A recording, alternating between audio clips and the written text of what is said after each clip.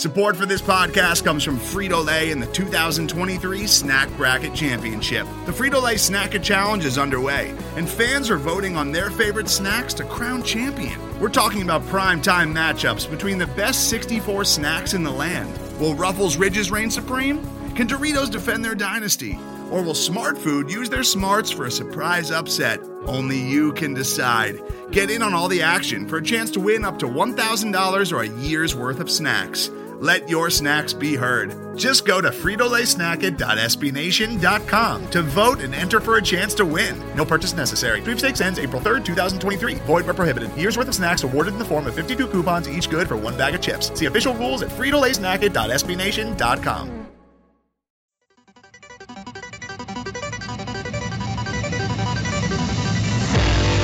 You are now listening to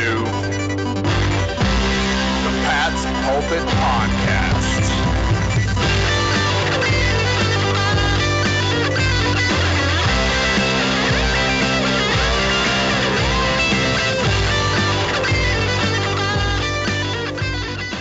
All right. Hello, everybody, and welcome to the Pat's Pulpit Podcast. I am Alex Shane here with you with Rich Hill on this beautiful Thursday. It is week 14 in the NFL, 14 of 17. This season is almost over. Somehow, some way it happened. Rich Hill, happy December, and are you ready for what I'm looking at to be a pretty awesome slate of games this weekend? Yeah, I mean, this is when football starts to really matter. I'm pretty excited about it. I mean, we were going over the schedule for this week right before we started recording this. It's a very good week, Alec. I mean, it's very good. From top to bottom, we have a big game. We got Ravens at Buffalo. That's going to be a big one. They're two of the top three teams in the AFC. In the NFC side, you have the 49ers and Saints. They're the top two teams in the NFC. You add in the Chiefs and Patriots, and then also like a sneaky important game with the Titans and Raiders. That's going to decide who gets the sixth seed most likely. This is a pretty jam-packed week from top to bottom. Starting with probably what I think would be your favorite game, Dolphins on the road against the Jets. Yeah, you know, man, unfortunately, this game has kind of lost some of its luster. The Dolphins won some games, the Jets won some games, and they and they lost to the Bengals somehow. So I was really hoping this would be one of those games where they're both like one-win teams or like two-win teams tops, and they were like fighting, and neither team wanted to win, but that's okay. It's going to be fun watching the Futility Bowl play out. I'm not as excited as I was, though, before, I'm sorry to say. I'm really psyched for Ravens-Bills. I'm really psyched for 49ers-Saints. I'm actually psyched for Broncos-Texans. That could be a sneaky good game. All at 1 p.m., weirdly. I feel like the NFL kind of messed up its flexing ability and didn't really think down the road too much. Yeah, I mean, seriously, the Rams have been a pretty disappointing team this year, and most of these other games, I mean, 49ers-Saints, I would rather have that flexed into the Sunday night spot. But yeah, what are you going to do about it? I think what I would want to do when we're evaluating this week, because we're in the final quarter of the season, Alec, is to do a little bit of a playoff analysis. Right now is where you can really start making some serious analysis and evaluations and put forward thoughts on how you want or how you think the remaining 4 weeks of the year are going to play out, because that's going to ultimately decide how the playoff seedings fare and whether the Patriots have the number 1 seed, number 2 seed, or whatever that might be. So I'm going to pose to you the final 4 games of the 4 top contenders in the AFC that aren't the Patriots, and I want you to tell me how you think you see this team playing the rest of their season. Does that work for you? Let's do it.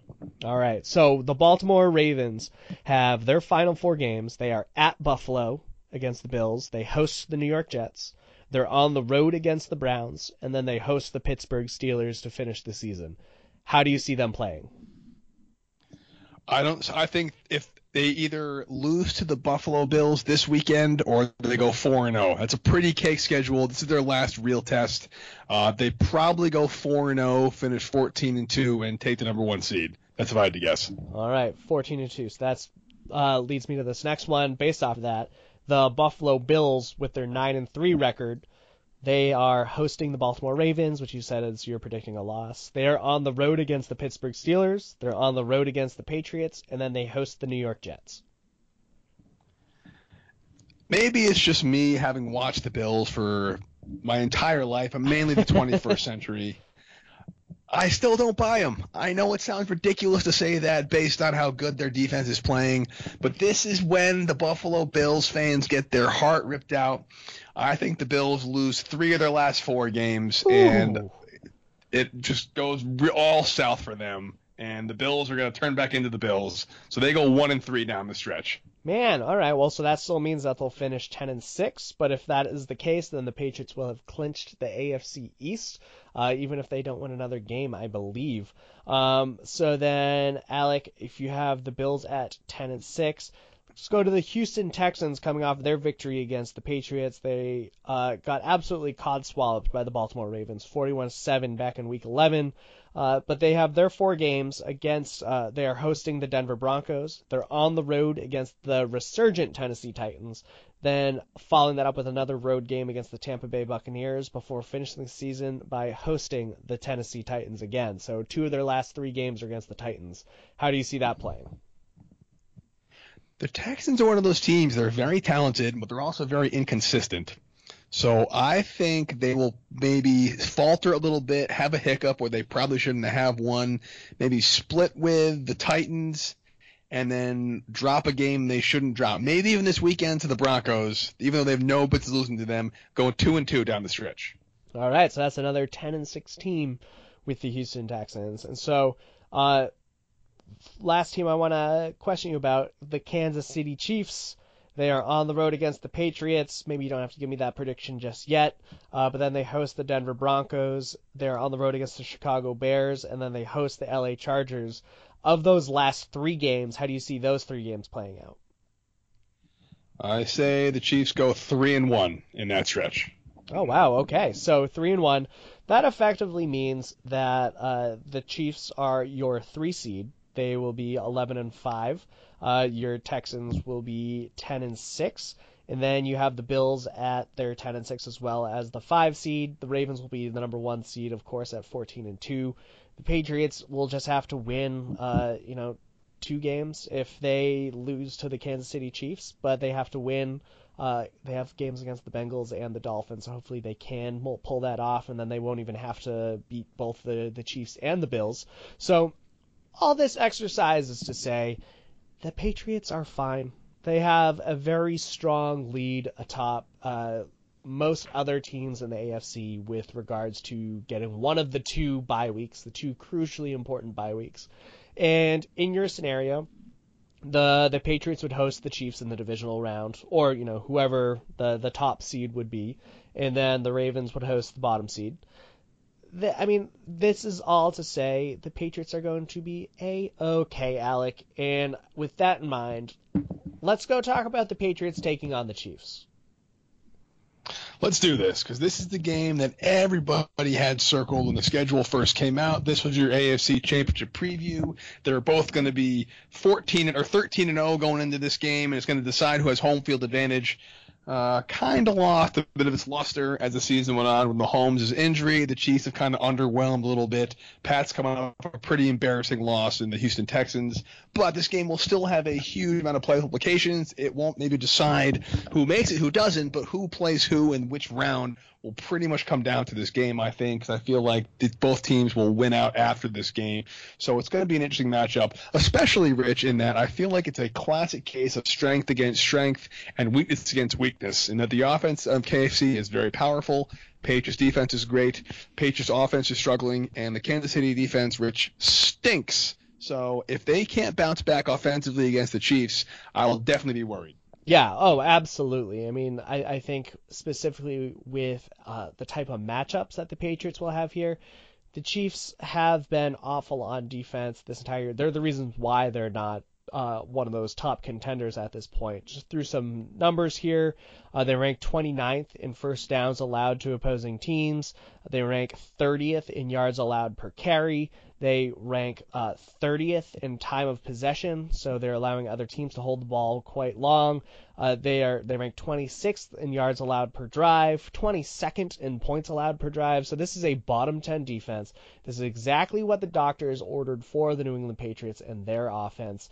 And so looking at the matchups here, Alec, if you're Josh McDaniels and you're Tom Brady, how are you going to try and attack this Kansas City Chiefs defense?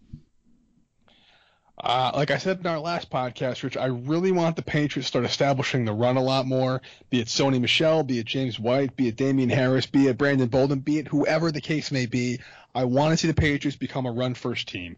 I don't care how they do it, and I think that the Kansas City Chiefs, who are awful against the run, represent a great chance to do that. The concern, obviously, is that Ted Karras will most likely miss this game as he recovers that MCL sprain, with James Ferenz stepping in as their third-string center, and the center's obviously the most important part of the offensive line, so chemistry is an issue. But I want to see a lot of runs, a lot of Sony Michel, a lot of Rex Burkhead, maybe James White out of the backfield as a receiving back, then some play actions to the tight ends up the middle if necessary, Edelman getting open, maybe a better game from Sanu if he's healthy. But more than anything else, I want to see long, sustained drives through the running game to keep Mahomes off the field and establish the Patriots as a running team. I'm dying to see it, and I hope it happens on Sunday. Yeah, I mean, this is a Kansas City Chiefs defense that really struggles against the run. As I said, not just are they 30th against the run in yards allowed per carry, which is 5.1. That's like crazy amount of success. They've allowed 225 rushing yards to the Titans, 203 to the Ravens, 192 to the Texans, 186 to the Lions, and 180 to the Colts. This is a defense that allows opposing teams to run the ball pretty regularly and pretty comfortably. And so, sure, Sony Michel has not been the running back that people had hoped or had seen during the postseason push. But this is the game for the Patriots to try and control the clock, not just because they need to figure out how they're going to succeed and thrive on offense, but also just keep the ball out of Patrick Mahomes' hands. Reduce the number of drives that the Kansas City Chiefs have, make this a lower scoring affair, make it so each drive has a little bit more leverage for each of the teams. That's the type of game that the Patriots need to play. They need to win that way, and they can do that by controlling the ball, controlling the clock. And with Sony Michel out there running the ball, or even trying to utilize some of the running backs as receivers out of the backfield, this is not a fast Kansas City Chiefs defense. This is not like the most experienced.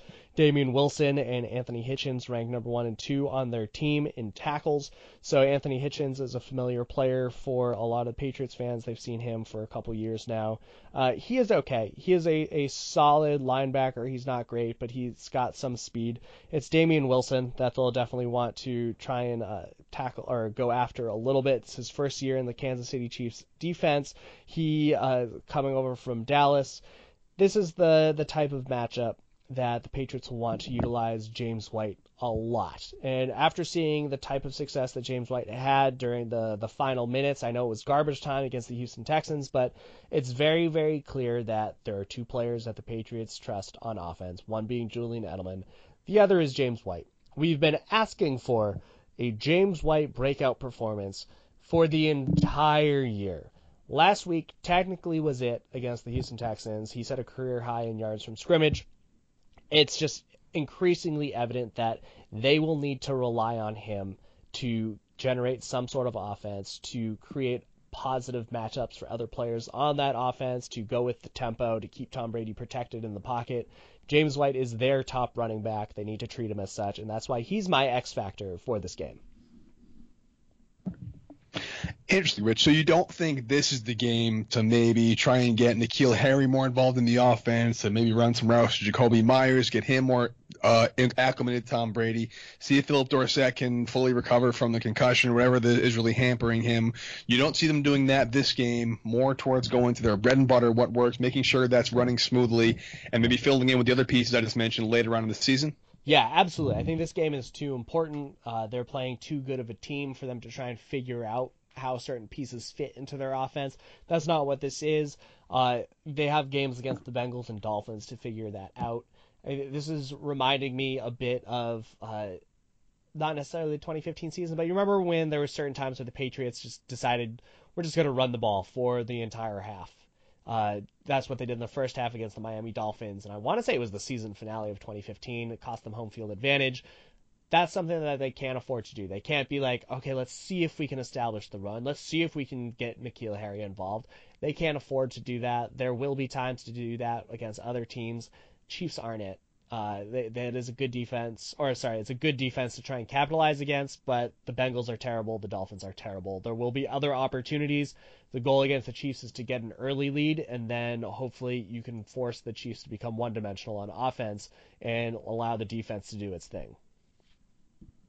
I agree with that. I think there's plenty of time to get the offense on the same page. I guess the only thing I would wonder is with teams as bad as the Bengals and Dolphins, it's like how much can you really rely on anything that might happen in those games?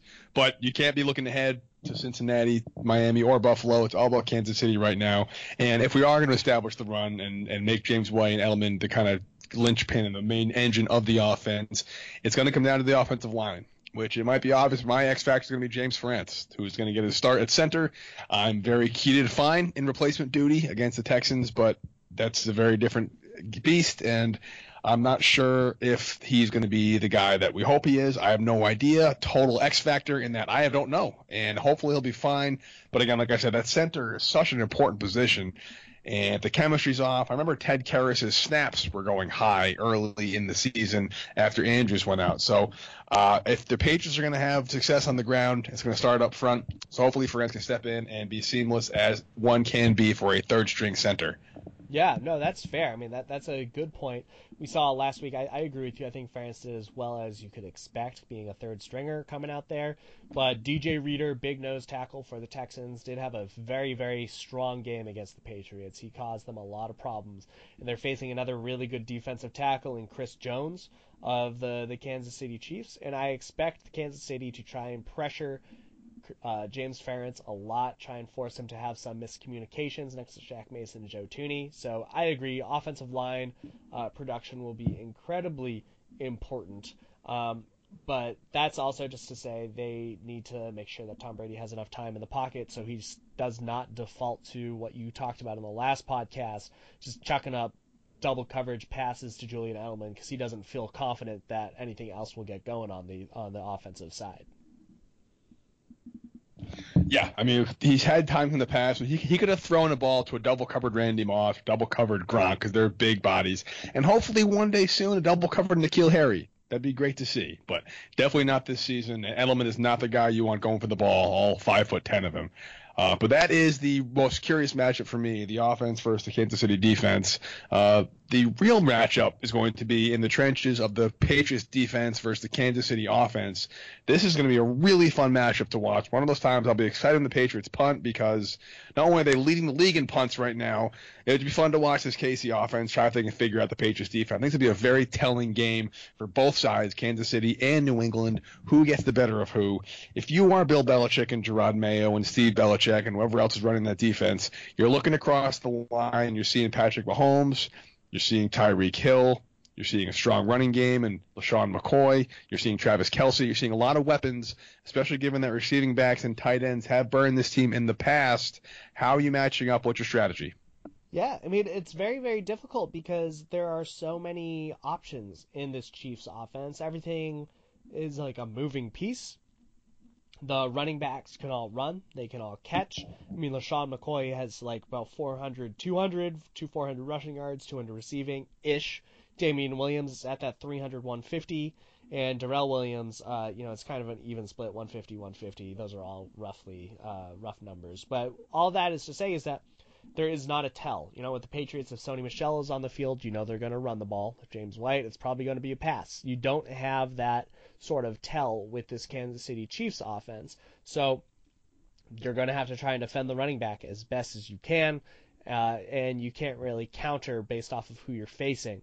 And all the other players on that offense, you have Travis Kelce, who right now is, top 3 tight end in the league. He has 923 receiving yards, only 4 touchdowns, but he is very clearly the top option in that offense. You have Tyreek Hill, who is, 1B to Travis Kelce's 1A. He missed some time with an injury, but he's back. He has about 600 yards on the year, 5 touchdowns. He's very, very productive. Then you have a rotating cast. You have Sammy Watkins, who just absolutely